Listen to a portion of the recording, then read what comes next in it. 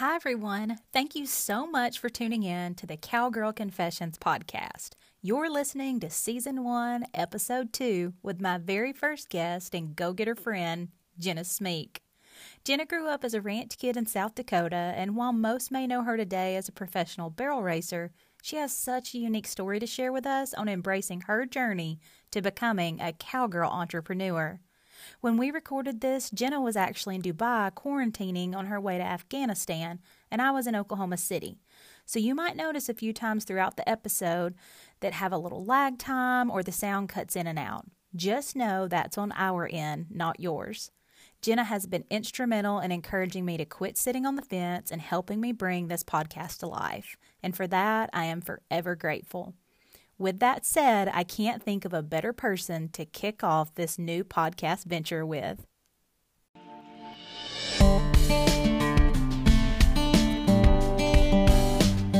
Hey y'all, and welcome. You're listening to the Cowgirl Confessions podcast. I'm your host, Dakota Dawn Johnson, small town cowgirl with southern roots, blazing a trail as a Midwest ranch wife, mama, and businesswoman. The mission of Cowgirl Confessions is to share the wonderfully wild and western life stories of cowgirls from all walks of life. We'll talk about the highs, the lows, and everything in between when it comes to navigating careers, cowboys, kids, and cattle. Legendary cowgirl Dale Evans said it best. Cowgirl is a pioneer spirit, a special brand of American courage. The cowgirl faces life head-on, lives by her own lights, and makes no excuses. Cowgirls take stands. They speak up. They defend the things they hold dear. A cowgirl might be a rancher, a barrel racer, a bull rider, or an actress. But she's just as likely to be a checker at the local Winn-Dixie, a full-time mother, a banker, an attorney, or an astronaut. If you're into wet saddle blankets, talks with God, buckets full of laughter, and the life lessons learned in the process, kick off your boots and settle in.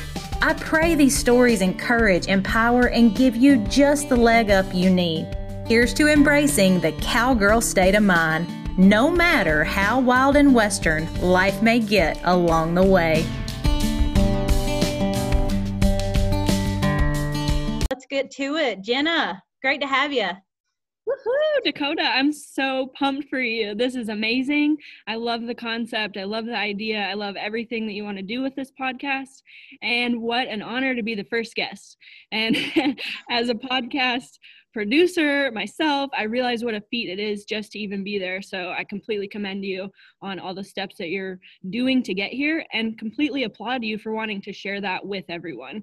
I follow you on social media and get a peek behind the scenes at what you do all day. You have a job, you have a kid, and you are grinding for the future. So it is an honor to be in your circle and an honor to be here today. Oh, that means so much to me, Jenna, seriously. So thank you for that. And we'll talk a little bit more, but just a quick shout out. Jenna has the Horsepower podcast. So for those of you who haven't tuned into that yet, make sure to go check that out. Follow her on social media, Instagram, to learn more about the Horsepower podcast.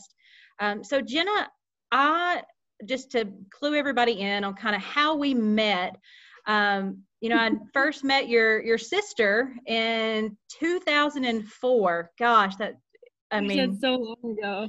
So that makes me feel old, but yeah, because it's one of those stories that I feel like so many people can relate to, because it's like, back at the high school finals, and that's where I met your sister. We were both state title holders and competing in other events, but we were actually there representing our state as Miss Rodeo.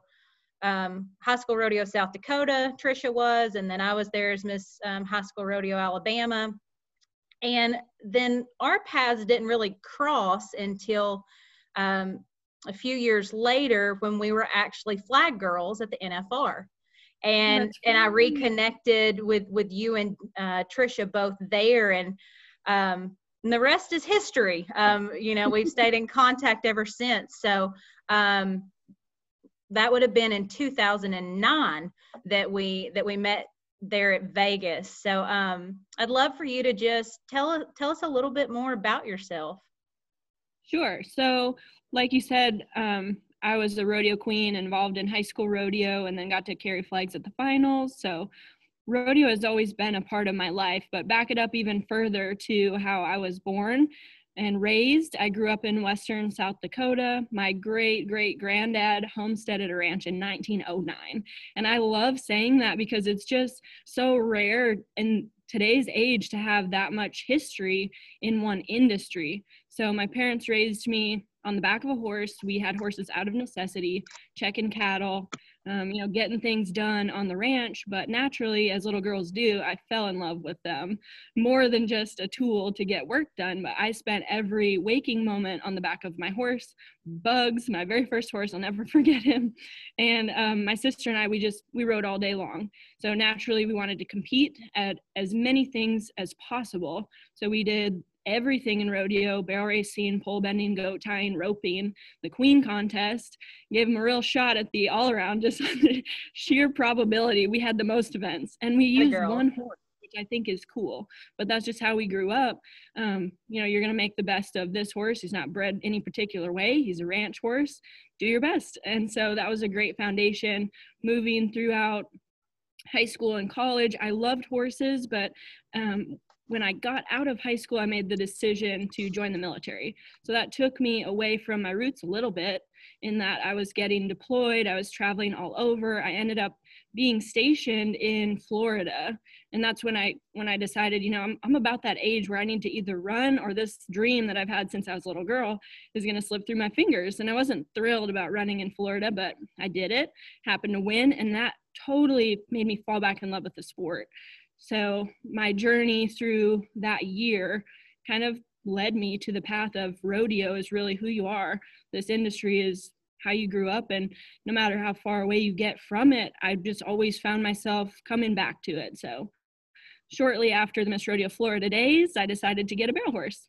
And that's probably what most people know me as now, is just kind of a barrel racer, but my history is pretty diverse. I loved all of the events, and growing up, we'd even do horse jumping, all the 4-H possible events like halter class. We didn't know what we were doing, but we were just excited to try.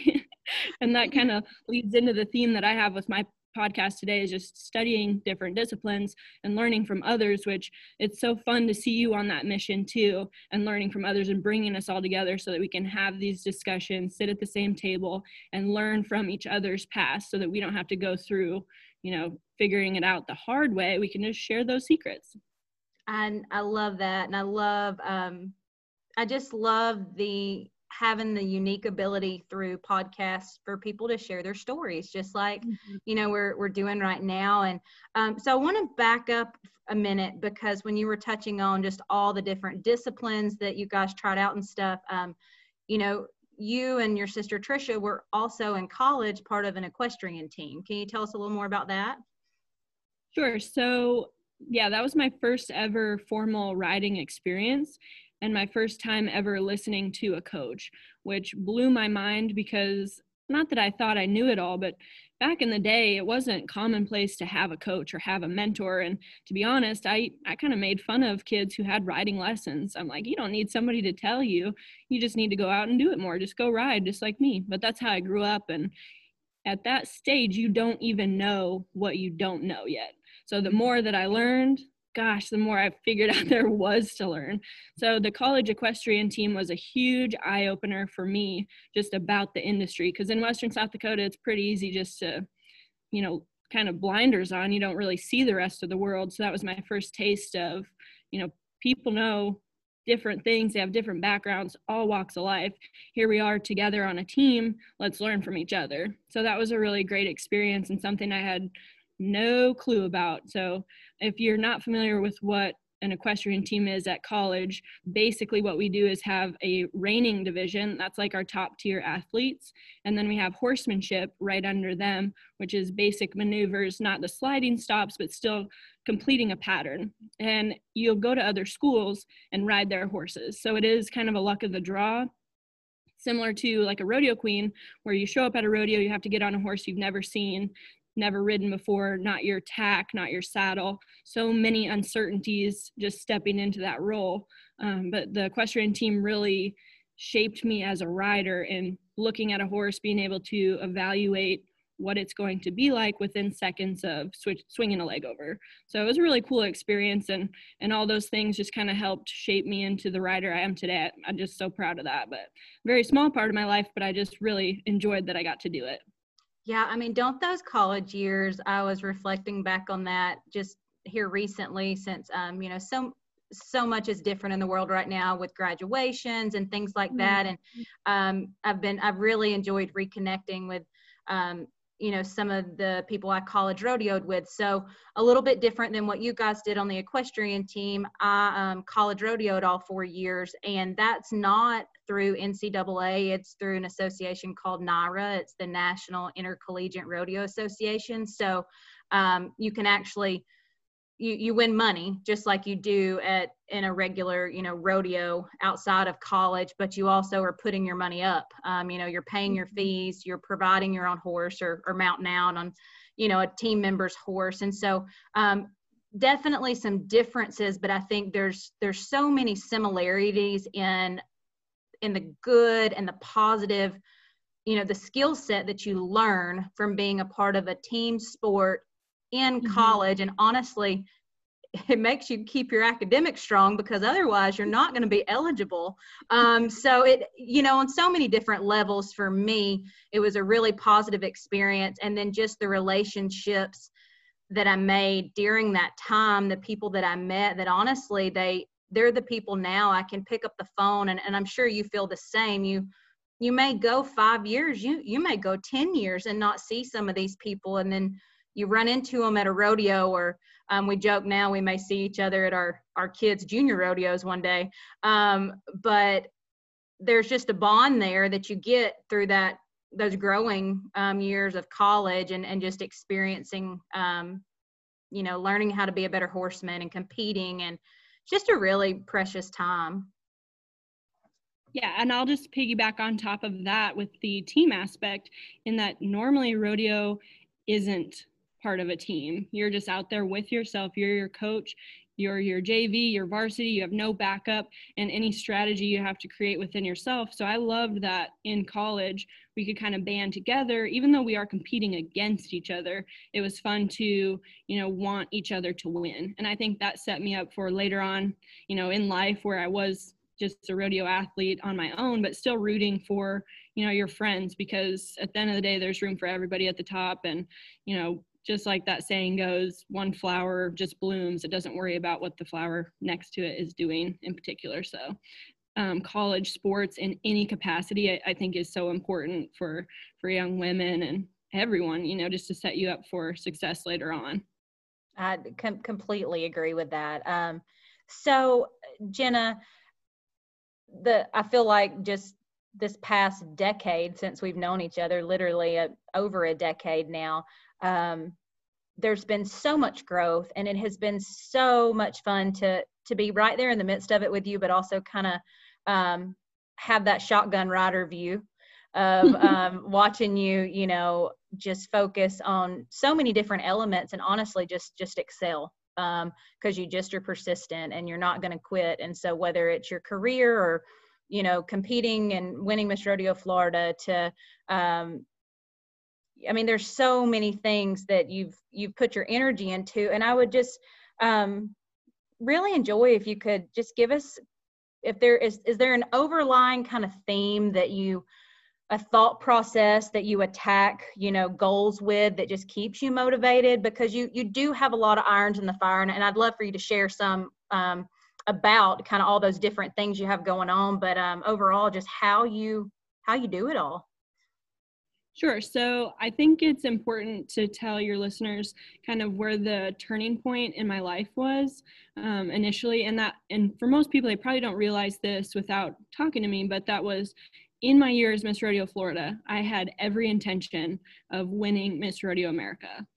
And that might seem silly, but for me, it was everything at the time. This was a dream that I had since I was a little girl. So I set up my whole life for that to happen. I on purpose didn't get a job past the Miss Rodeo America pageant, because, you know, being Miss Rodeo America is a job. So I didn't want to jinx myself or have any reservations about the fact that I was there to win. So what I did was I put all of my worth in achieving this particular goal. And if you followed my story, you know that I ended up not winning. And for a young girl who's never faced that type of rejection before, that was something that was so difficult to go through. And not that I hadn't achieved a goal before, but this particular goal was based off of 4 judges' opinions. And this particular goal you could never try again for. And there was no rebuttal process. It's over. There's nothing that you can do. So that was my first real, in my life, feeling of lack, feeling that I wasn't enough. And I was devastated. So I didn't know what to do. And I had no job. So in that, I really started to look at my life and figure out what do I love? When was the last time that I felt truly happy? And I remember looking at my boots sitting by the door. As funny as that sounds, I looked at my boots sitting by the door and I'm like, wow, they're so muddy, like they're so torn up. What memories I had made like in those boots. You know, that's where I felt the most joy, in my freaking cowgirl boots out on the road, doing like part of this industry, swinging a leg over a horse I didn't know, like going to rodeos. That's where I felt the most passion and joy. And you don't need a crown to do that. And it took me a while to realize it. But at the end of the day, I decided I want to be in this industry. And what better way than to be a barrel racer, because it's based on the clock. There's nobody's opinion, no judgment. It's a race. You either do or you do not. So I found comfort in that because I felt like I had been robbed and an unjust, decision. And that's not the point. I needed to learn that lesson. Had I won, my life would be so much different than it is today. So I'm grateful for that loss because of the person that it made me into. And with that pain and that suffrage that I felt in the moment, I just put that into becoming a pro barrel racer, the best of the best. I put all that drive and focus and anger at the time into figuring out how to succeed at the sport that I love in a different way. And so when I made this revelation, I didn't have a truck, I didn't have a trailer, and I didn't have a horse. So that's an awfully lofty goal for somebody who, jobless and on my sister's couch, to be honest. But what worked for me in that journey and that pursuit, and I think it applies to everybody, is that you don't have to have it all figured out. You just have to really have a burning desire and a burning why, and you'll figure out the how along the way. And then to go with that too, progress for me is happiness. So even though I didn't have the things that I needed to achieve my ultimate goal, if I could just get a little bit closer every single day, I felt so happy that I had direction. So that's why I harp on goals and planning so that you can get on that path. Once you see it, you feel better. If you have a plan and a purpose, you feel better, even if you're pursuing it. And it might take you years, but if you've got a plan, you can inch that way. For me, that's where I find the happiness and the joy. And that goes across the board. So not only in training a horse or, the barrel racing industry, but anything you want to do in life, it's just incremental progress, which is why I started my businesses and why I do the podcast. And in the beginning, you've got to realize that that's when it's the hardest. That's when you're going to be the worst. There's the most uncertainty, the most questions. But each day, you get a little bit closer and then you get on a roll. So you take that momentum, and I might be achieving over here, in this column, whether it's finances or real estate or the podcast, and I take that steam and I apply it across the board. So it is difficult to kind of jump back and forth between all the different irons, but I think that that's kind of important for my personality type, just in that if I fail in one area, it's okay. Look at all the other stuff I've got going on. We'll just focus over here for a little bit. That's so, I mean, it really is. It's such a beautiful place to be, because I believe I know it was your sister. For years, I've watched both of you not be afraid to step out and take a different avenue from get the 8-to-5 job. And I've always really admired you. And to be honest, I was just I was a slow learner, because I kind of, I had some limiting beliefs and I've had to work through those, in my own time. But seeing you guys put into action, just like you said, hey, I'm going to do this and I'm going to build it. And then once you got XYZ, whether it was seasoning your barrel horse or getting a business up and running or a website. Once you got one thing done, then you were taking that same process and applying it to another avenue of your life, to whether it was creating happiness or happiness and passive income, whatever the mix might be. And I've watched y'all do that for years. And it's just, honestly, I kind of nerd out on that stuff now, on processes and what. I just love it. It's Yeah, addicting. It is. And so do you ever remember a time, I know that you said that was a moment of for you that you made a shift and you made a decision that you were going to pursue and put all that emotion into becoming a professional barrel racer. But do you ever remember not having a mindset that you were business oriented, like, or have you just always had that? I would say that, growing up, my parents always kind of instilled you can do or be anything you want to be. And I feel like a lot of us hear that, but it's different when you arrive there mentally. And so while it took a situation like losing Miss Rodeo America to kind of bring that feeling out, I feel like that was instilled in me from an early age. So sometimes, we want the things that we want, but I think that God has a different plan for us. And sometimes not getting exactly what we want is the biggest blessing that we could ever have. And we try to tailor our lives and plan it all out exactly as we see it. But at the end of the day, we don't even know the opportunities and the experiences and the joy that's around the corner if we kind of just give up that control and we just, do our best, try to live our lives in a positive way, utilizing all of our strengths and just really fully living that opportunities and experiences that we never planned will unfold before us. So, and it is interesting. Usually, when I take a loss like that, my first reaction was to just be so sad and really had a hard time the first, that first devastating moment in my life. And now when things don't work out for me, I feel like my rebound rate is much faster because I know it's going to be okay. There's something better coming, and you've got to almost train your mind to see the world that way. And for me, losing Miss Rodeo Florida was my first time I really woke up to that way of life or that way of thinking. And as a young girl, it's so hard to figure out where you fit in the world and who to listen to. And I really wasn't oriented towards books or learning or reading. I just didn't do any of that stuff. So I think it's cool now that I'm on the track that I am now, and to bump into like-minded people just really gets me going. Like, that's where the joy and passion is for me. And I can't believe I used to live my life, any other way now that I'm here. And I love it when people they wake up in their own way. But the thing is, you can't tell them. They've got to arrive there on their own. So you can push them towards as many books and positive experiences and seminars and whatever, but people have to want to do it for themselves. And for me, that took a devastating loss, but I'm so grateful for it. Yeah, it's finding the message in the mess. That's something that I feel like Leanne Hart, I've heard her say that so many times on her podcast, and just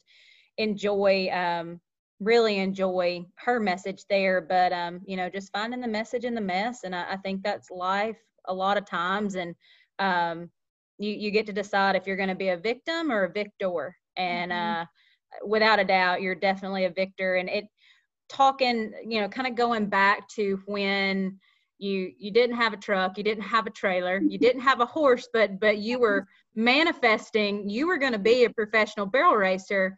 Right around that time, you and I were able to actually kind of reconnect geographically. I mean, we had kept in contact, but your sister and I, around that time frame, we had been roommates for a couple of years living in Oklahoma. And then you were back in that area. And I remember when you bought Taz, and I'll let you share more about him, but I just want to kind of share my version of, we got to be hauling partners there for a little while and going to some rodeos together when you were literally like, Taz hadn't been to a rodeo yet. Mm-hmm. Yeah. And you were in the seasoning process.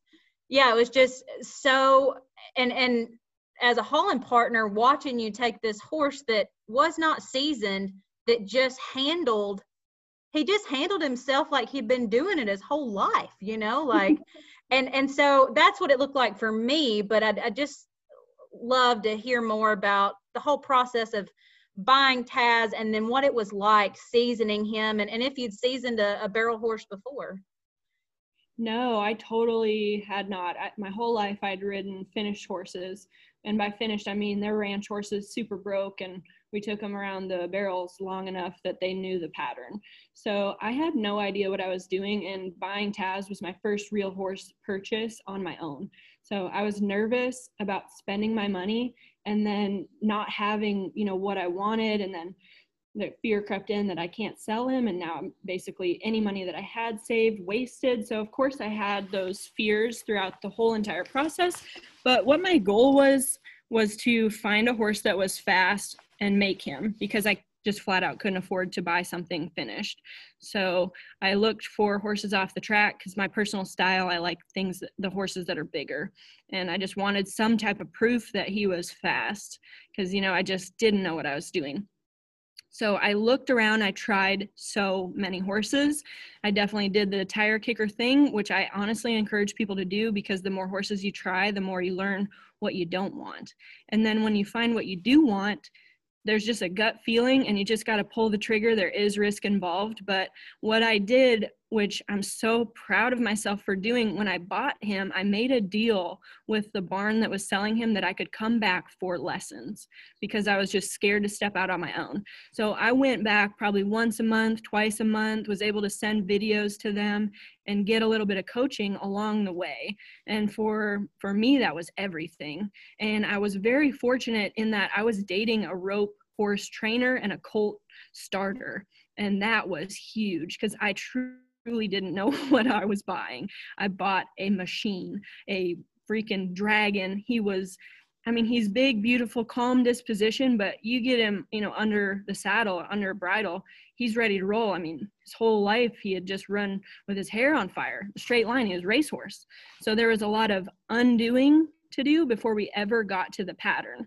And just by the luck of it, the guy that I was dating had such a great foundation that he encouraged me to just make him a good horse before you worry about the pattern. Put the stops on him, control his shoulders, control his rib cage, control his hind end. I think a lot of times barrel racers get in a hurry. They just want to go to the pattern and go fast, and that's fun.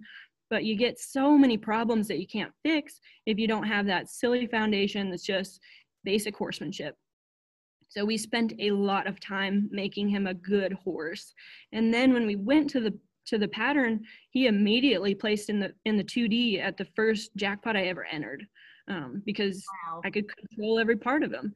And then from there, we quickly moved into the 1D because this sucker was fast, but he respected me, and we had that foundation. I can't harp on it enough that, like, if you don't have a horse that you can move their rib cage standing still in the middle of an empty arena, good luck doing it full speed under the lights and the announcer, at the end of the day, it's such a simple thing and we complicate it so much. But that was, I think, why we had such success in the early stages.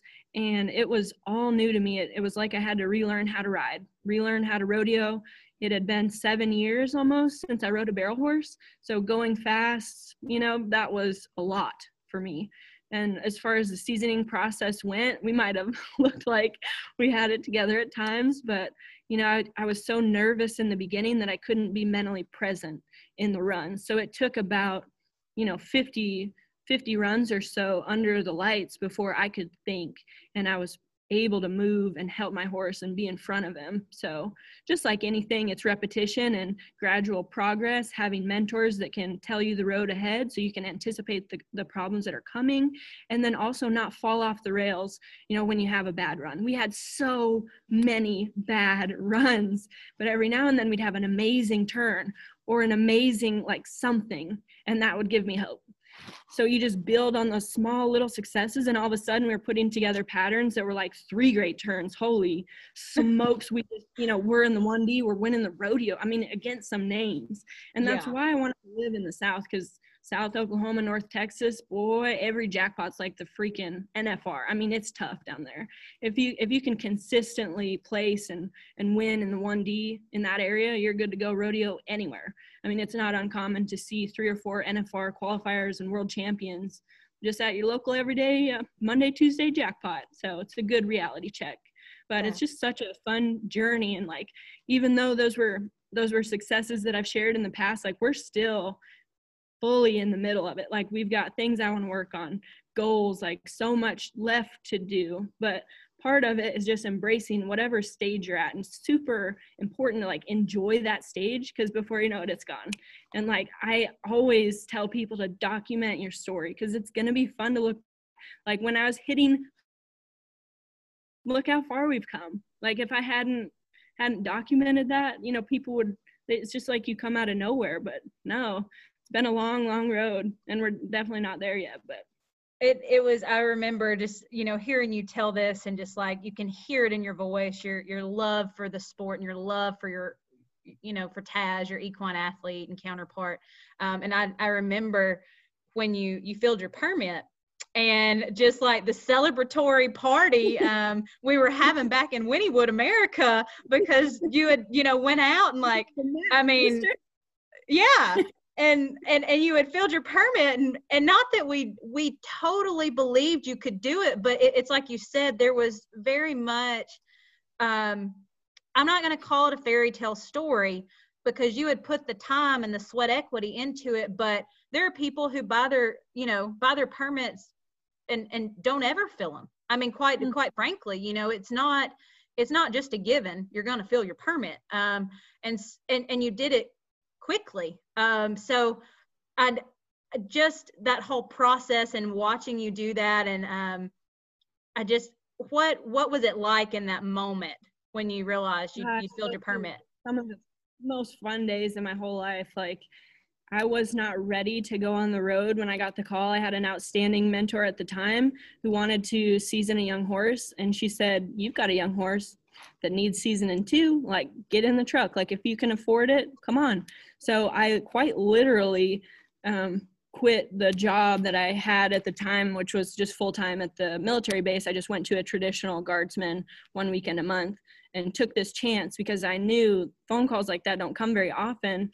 And the most important thing that I did was get a coach that could put me in the right rodeos, like coach me through all the emotions and feelings. Because at your first pro rodeo, I just as soon blacked out. I don't remember anything in the run. I was so excited. I was like crying when I came out. I realized the barrels were standing, and then I heard my time, and I literally almost fell off. I was bawling, crying, not even because I thought we had won, but like I was hanging with them. I knew what had placed before and like where I should kind of be, and we were right in there, and we ended up pulling a check at my first freaking rodeo. I mean, my adrenaline was through the roof, and if I didn't have somebody to bring it back down when I needed, and also pick me up when I was getting scared and down, like you can really do damage early on in a career if you don't have that structure. And that's the other thing I'll say is it was a combination of the right rodeos at the right time.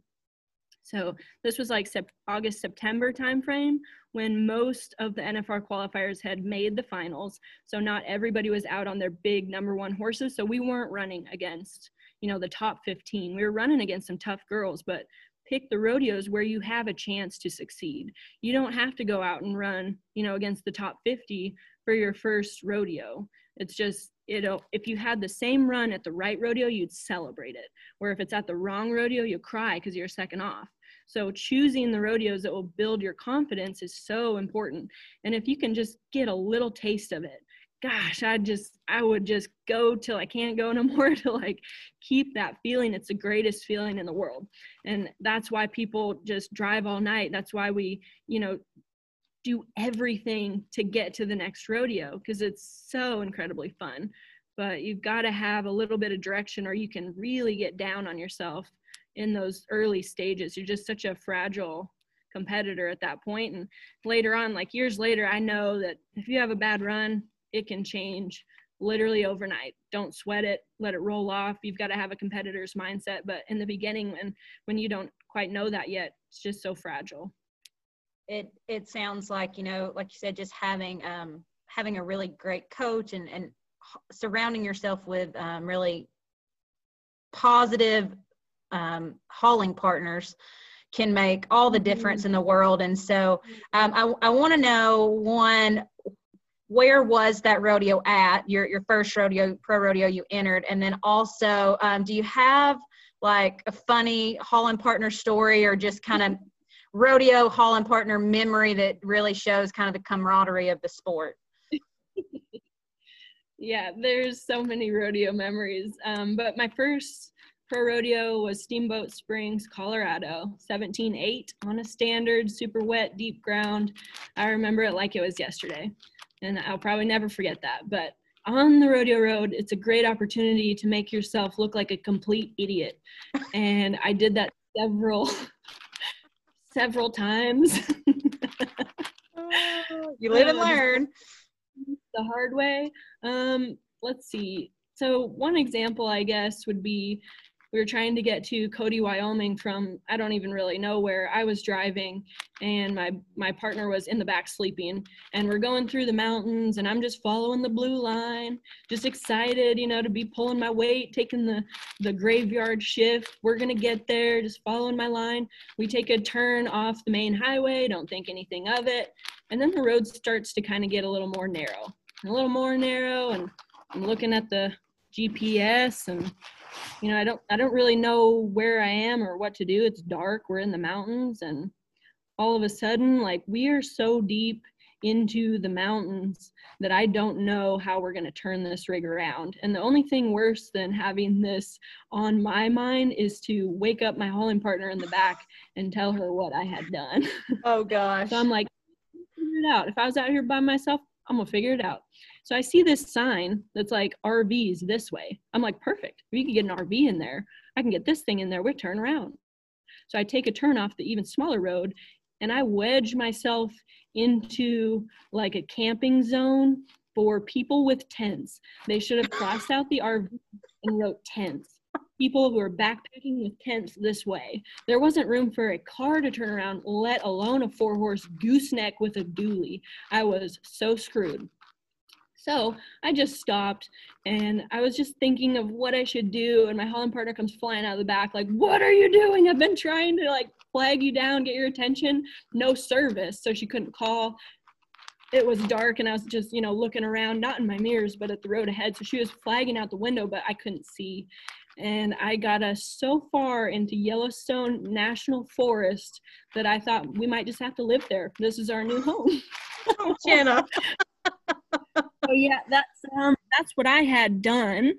And it basically took a miracle. We just slept where we were at the time to get some daylight and some solutions the next day. So morning comes, there are hikers and fishers, and we're like, can you like move your car? And I don't know if you could like chop down this tree or just back over it, but we need to get out of here. So we ended up getting out, and instead of not letting me drive anymore because I had made this huge mistake, my punishment was to go ahead and practice until you get it right. Oh boy. Drove my little heart out, and I will never, just trust the GPS. And this was before it was on your phone. This is like a truck GPS. It was like, seems like earlier than like the iPhone capabilities we have now, where it shows you different routes, and wasn't that simple. But yeah, double check the old GPS, or you'll find yourself deep in the heart of bear country. I mean, I was just sitting here going, did you find, is it Smokey the Bear? Like when you're there in Yellowstone? I mean, I was worried the horses would get eaten in the trailer, but they made it. We made it. Lesson learned. And by the time we had gotten back out and onto the main road, I had just about run the truck out of diesel. So I was like, please don't run out of diesel, because that is such an issue. It's not like filling up a gas car. It's a process, and that would just make matters much, much worse if I also did that, because then we might miss the rodeo, and then it's pretty serious. But we made it. Man. That's a funny to tell everyone. Yeah, it definitely, we all started somewhere, and it's just so humbling when you're in the thick of a situation like that. And then also once you're at a point that you can look back and laugh about it, because it takes a little bit depending on the severity. And I feel like that one was right on up there. That was pretty severe. It's tough. It's the worst to learn those lessons the hard way. And when you're new, you do. There's actually a couple different occasions where I could mention that we drove to the wrong rodeo, showed up and were not on the list because we had fudged up the day. That's 2 separate hauling partners, 2 separate occasions.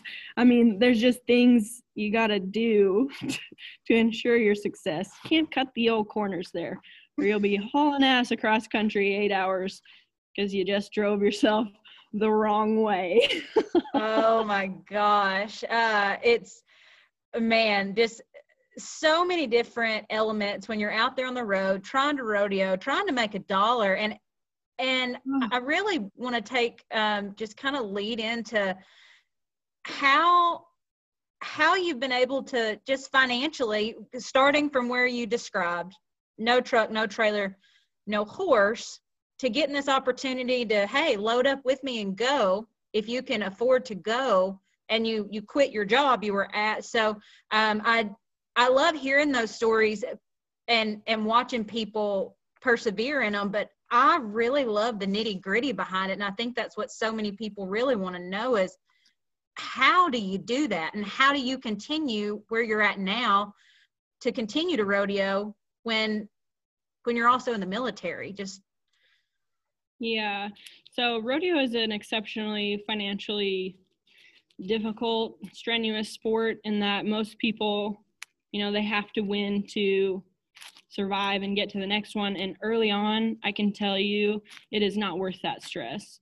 And I have competed that way, and I will never do it again. And that's what encouraged me to focus into those businesses, because your time is your most valuable resource. You can always make more money. You can, everything else you can recover, but time, you don't get more of it. And we all have the same 24 hours in a day. So how can I maximize my time so that I can do what I love and not, go broke or belly up or just live in a way that I don't want to live? And Tony Robbins was instrumental in encouraging me to do the things that I've done. When I went to his seminar, this was after, rodeoing for, I don't know what it was, a couple of years. I didn't just quit my job and all of a sudden success and here we go. There was some still very high highs, but also lowest of the lows. And through that, I really resonated with the messaging that Tony Robbins preaches, and gone to his seminars and just completely opened up my eyes. And while I was brave in those moments to get the experience of hitting the road, that was not the end all be all. And I obviously eventually had to start working again and kind of balance all of it. So when I started Knotty Halters, that was my very first company. And I did that just because people would ask me, where did I get my tack? Where did you get your shirt? Where did you get all this stuff? And I thought, you know what? I could just encourage them to buy it from me if I sold it. So figure out a way to sell it. And that's how it started. And then I started branching out into apparel because it's a better product. It's bought more often, it's cheaper up front, and people see me in it more. So every day, pretty much, I wear my own t-shirts and do my own branding. It's just natural advertising. So it fits really well with what I'm trying to do. It takes me no extra effort just to wear a shirt of my own versus someone else's. So the effort and expense up front, pretty minimal. We all have to buy shirts. We all have to wear clothes, unfortunately. Yeah. And tack is, part of my image and my branding now. But the way that I built my brand encourages people to change tack with your outfit. Be very colorful so that I can, instead of just selling you one tack piece, I could sell you 5. And that's what I like to do anyway. And most of the things I sell are just stuff I would do or wear or use anyway. So it fits super well. But with that, and I think as an early business owner, I didn't understand that in owning a business, you can't just spend all the profits. From year one, you're not going to be super uber successful. You're not going to make 6 figures usually in year one of your business. And if you are, that's outstanding, but reinvest. Invest that money back into the brand so that it can grow. But what I did instead early on was those businesses funded my rodeo addiction. So I was a delinquent business owner. Instead of growing them, I funded myself as the CEO lavishly. And not that they made a bunch, but that's literally what kept me on the road. So when I decided like my expenses pretty much are at or above what I'm making, what needs to happen? I need to make a shift now. It's time to let those businesses be their own thing. Get a big girl job, fund your rodeoing through your job, and let those businesses thrive. And that was honestly one of the harder things that I had to do, was basically to admit to myself that, hey, you're not necessarily going to make it out here like you are. Go get a job. And I would rather live like no one else right now. So work my ass off in Afghanistan, grind in my off time on my businesses so that later I can live like no one else. Because it scares me for some rodeo competitors that, you know, and especially the COVID crisis is a highlight. When you're done, or your horse breaks a leg, or you break a leg for some reason, when that journey ends for you, what do you have? The rodeo skills are, you know, so unique, but they don't transfer to a lot of profitable jobs later on in life. So, and my dad has been really instrumental in harping that, you know, you can't just do one thing. Don't just be a great rodeo athlete. Have a couple other revenue streams in case this one, you know, in case you pull the plug.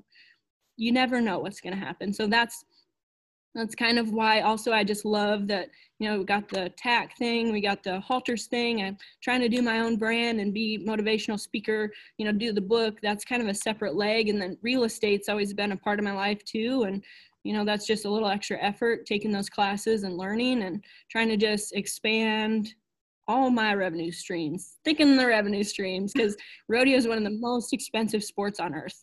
To even come to the gate to play the game, you've got 30 to 50,000 in a truck, same in a trailer, if not more, horses in six figures, and you don't need just one, you need about two.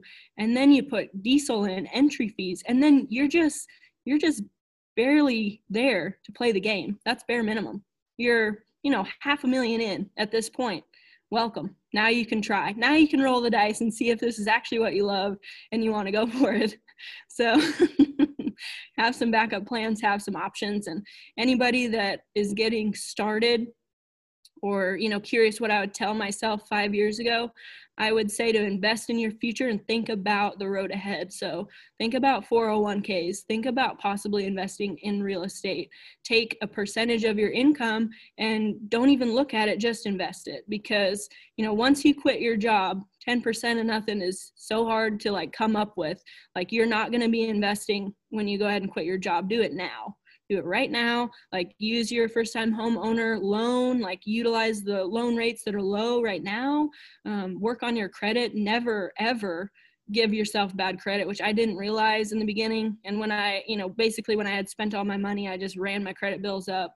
Didn't quite understand that finances, because I had the military all the way through past college that would, you know, fund me or cradle me, and always a steady paycheck. So when I got out on my own, I realized like you can really damage your future if you don't pay some bills, or, you know, that stuff stays with you forever. So as a young woman, I wish that I would just tell myself to think about the road ahead financially.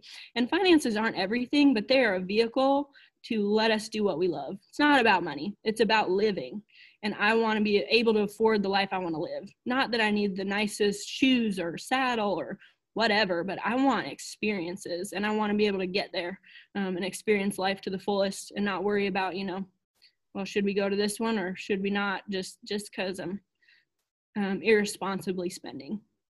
So very relatable when you made the comment, you know, you're going to live like nobody else so that one day you can live like nobody else. And we, my husband and I, right before we got married, we took Dave Ramsey's Financial Peace University course through our church. And he says that, and he adds to the end of it when he says it, that so that one day you can live and give like nobody else. Mm-hmm. And it really, similar to some things that you said, you know, it took me getting to that point of, you know, breaking even and really in the hole in a lot of cases financially, to go, okay, it's time to really think long term. And having, you know, at that point in my life, it was, meeting my husband, and he already had some assets and things like that. And over here, I'm like, I got good credit. That's about all I got, besides the truck payment and some horses. But, I still had student loans and things like that. But finding somebody that's ahead of you that can say, no, you really don't need this. You don't need to use a credit card for this. Let's think about long-term and just, like you said, just retraining that thought process. And boy, wish we'd have known that, 5 years ago, 10 years ago, but. Oh, I know it. But sometimes, at least for me, it took being broke to fully understand the value of a salary and of making money. So yeah, finances are tricky, but at the end of the day, just being able to do what we love and chase it, that's really what I'm after. I just appreciate you being so transparent and sharing that part of your journey, because I feel like, money and politics and religion, people tell you don't talk about those things. But when it comes to, some of that stuff, you can't learn if you don't talk about it. And so I just thank you so much for sharing that part of your financial journey and what you've learned along the way, Jenna. And you kind of slid it in there earlier, but I'd love for you to share a little more with us about just, going back and forth right now to Afghanistan, and then you're in the process of writing a book. Sure, yeah. So I was in the military for 9 years, and then I got out to pursue my dreams as a rodeo cowgirl. Sounds really awesome until the reality sets in, and then basically I realized I needed to get supplemental income in the form of a job. And I have a degree in political science and enjoy marketing. I emphasize marketing. So my original plan was to just go work for a marketing firm. And it is tough out there in the job market. So I had no experience, and I kind of did some reflecting, like, well, my whole life I have been pretty much working in intelligence. It would make sense, like, why don't I try something in that career field? And after several marketing interviews and no's and no thank yous, when I had this realization, it just was too easy. It was almost like I was guided.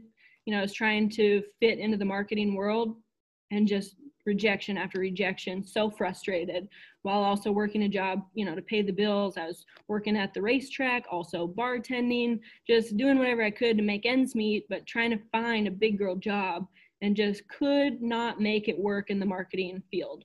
So when I looked to Intel, it happened in about a week. I was on a plane to Afghanistan.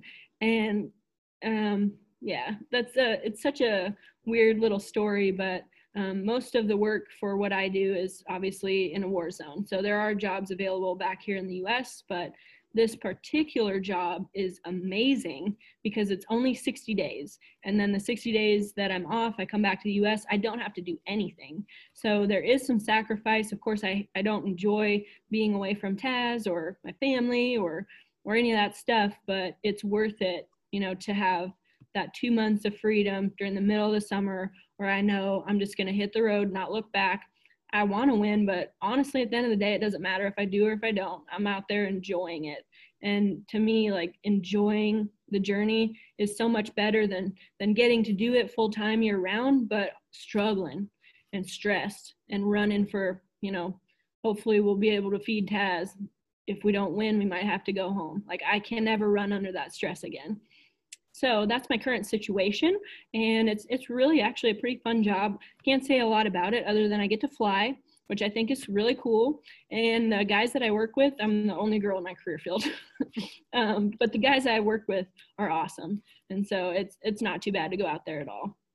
Well, just thank you for what you do for our country and helping keep us safe. And even the way you deliver it, it's like, oh yeah, I do this in Intel, and I'm going to Afghanistan, and just kind of like, oh yeah, it's no big deal, but it's a huge deal, and it's a huge sacrifice you make. And I'm just so thankful, for what you do, and then also just showing people that there is a way to be a part of the military, to serve our country in a capacity where you still have a life outside of that. Because I feel like a lot of times I know that I had this thought process when recruiters came to my high school, and even when your sister pitched the idea to me when I was in my early 20s. You have got a, you guys, Jenna is one of 3 siblings, and all 3 of them are in the military or have been at some point. And so, they're recruiters in their own right because they've seen what it can do for their life. And it's so relatable, the way that you share your story, and that it is possible. It's not easy. And like you said, it sacrifices now, but short-term pain for long-term gain is what it sounds like. Mm-hmm. Yeah, and the military thing, as if by accident, happened and turned out to be one of the best decisions that I ever could have made with my life. And I encourage young people to at least look into it, at least hear those recruiters out and see what they have to say. It's not for everybody, but it sure gave me that safety net, into my late 20s and now in my 30s, a really outstanding job and so much opportunity, and you meet great people. And honestly, at the end of the day, we're all, American as F, but I really enjoy it, really love it. Wouldn't change it for the world. Yeah, it's just so neat to get to watch, and you share all that, with us, whether it's social media or all the different platforms you're on, and just being just really open about your journey. And so the book, tell us what you can about what you're working on, and then the podcast as well. So this book has been, I've been trying to write this book for almost 2 years, it seems like, and it's finally really coming together. And the end, not necessarily the end, but at least the first manuscript is in sight. So this book, I wanted to be applicable for everyone, not rodeo industry related at all, but peppered with stories of my own personal experiences, which many of them are from the rodeo industry. So the title of it is called Enough. And just to give you a quick rundown, this is my elevator pitch, which I'm still crafting, by the way, but 4 sections. So 4 different uses of the word enough. First one is not enough, that universal feeling that we cannot do, be, or have, or achieve enough in this lifetime. Like, it's just that feeling of scarcity and of lack. And to some degree, I feel like everybody can relate. The second section is had enough. And I feel like we can all relate to this too. It's that moment where you've reached a threshold, you make a change, you snap, break up with a boyfriend, quit your job, commit to a new way of life. Like for me, when I was Miss Rodeo Florida, I just lost Miss Rodeo America. I didn't break up with anyone, but I committed to becoming a barrel racer. So it's a mental shift in your focus. And that's the first section of the book. Then we turn to the second section and the third use of the word enough, and that is am enough. And this is when you realize a more mature way of thinking that no matter where you are, you're already enough. You're on your journey. Like, relax, settle into, the whole journey and enjoy it. It's not a race. You can't get it wrong. And by the way, you're never going to get it finished. It's not about the goal. It's about who you are becoming. You are enough already. And then the last and final part is never enough. So once you've realized, your place in this journey, you can never have enough good friends, great experiences, books, seminars, ways to feed your brain. Like, continually strive, progress. So you're never going to finish this thing. It's lifelong. So that's kind of my spiel for it. It gives me tingles to get to say it, and it's so clear now. It's come a long ways. Still a long way to go, but as an author yourself, you know the struggle. Oh man, yeah, you are that so many steps ahead of me in the process of being an author, and I just want to buy your book now. Like, you've got me. Your elevator pitch is there, girl. It is there. In physical form. Yeah, I'm just like, take my money, I'll pay my fees. I want the book now. So exciting. I can't wait. We'll definitely have to do a sequel to this podcast. And Jenna, can you tell us just a few of your maybe top cowgirls or women, or just mentors that you follow, so that where you get some inspiration from? Sure. So a lot of people that I follow, you might already be familiar with. Number one, changed my freaking life, Tony Robbins. Anybody who has heard him speak, I feel like loves him. If you haven't, you need to. Probably number two is Lewis Howes. He is great in the influencer space. He interviews so many people across the board that I've never heard of, or that I have heard of and just need more of. So he is more of a facilitator in bringing great minds to his podcast. So anybody that goes on there, the ones I resonate with, I go off and follow them. He puts out so much content. And then another one is Jenna Kutcher. So she is super real, and I strive to be like her in the fact that she shares the strings, shares behind the scenes, and it's kind of like us, where she's just trying to get like-minded women to share their stories. Not rodeo related at all, but I love her. And then probably the other one that I listen to a lot is the Papaya podcast. And that's kind of the same flavor, just bringing great women together and more marketing, branding focused, but definitely stuff that, stimulates my senses, like gets me thinking. And when I can get around people like that, I thrive in everything. What I'm writing, what I'm creating, the more you can, get those people in your ears, the better. So much fun. So Jenna, thank you. Tell everybody where they can find you. I'll put it in the show notes, and I can't wait to do this again. Sure. Yeah, I love hearing from you guys, and I'd love to reach out with you and engage anything like social media wise. It's just my name, Jenna Smink. Smeenk, Dutch and Danish. Sounds like an I-N-K, Smink. Perfect. Well, Jenna, I love you, girl. Thank you for all that you do and being my first official guest on the Cowgirl Confessions podcast. Yeah, that feels good when you say it out loud. Woo, doesn't it now? Thanks for having me. You bet.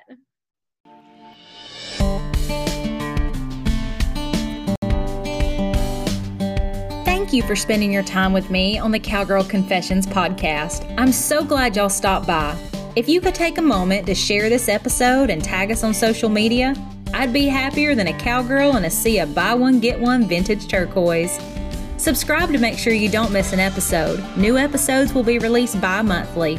Please leave us a review if you feel so led by going to iTunes. Your feedback will really help us breed the idea of grabbing life by the horns with a cowgirl state of mind into women across the globe. Some that may have never even had the privilege to throw their leg over a horse, but could most certainly use the cowgirl state of mind while navigating life.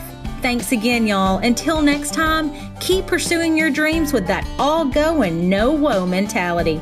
Remember, you're writing a story that's worth saddling up for, sister.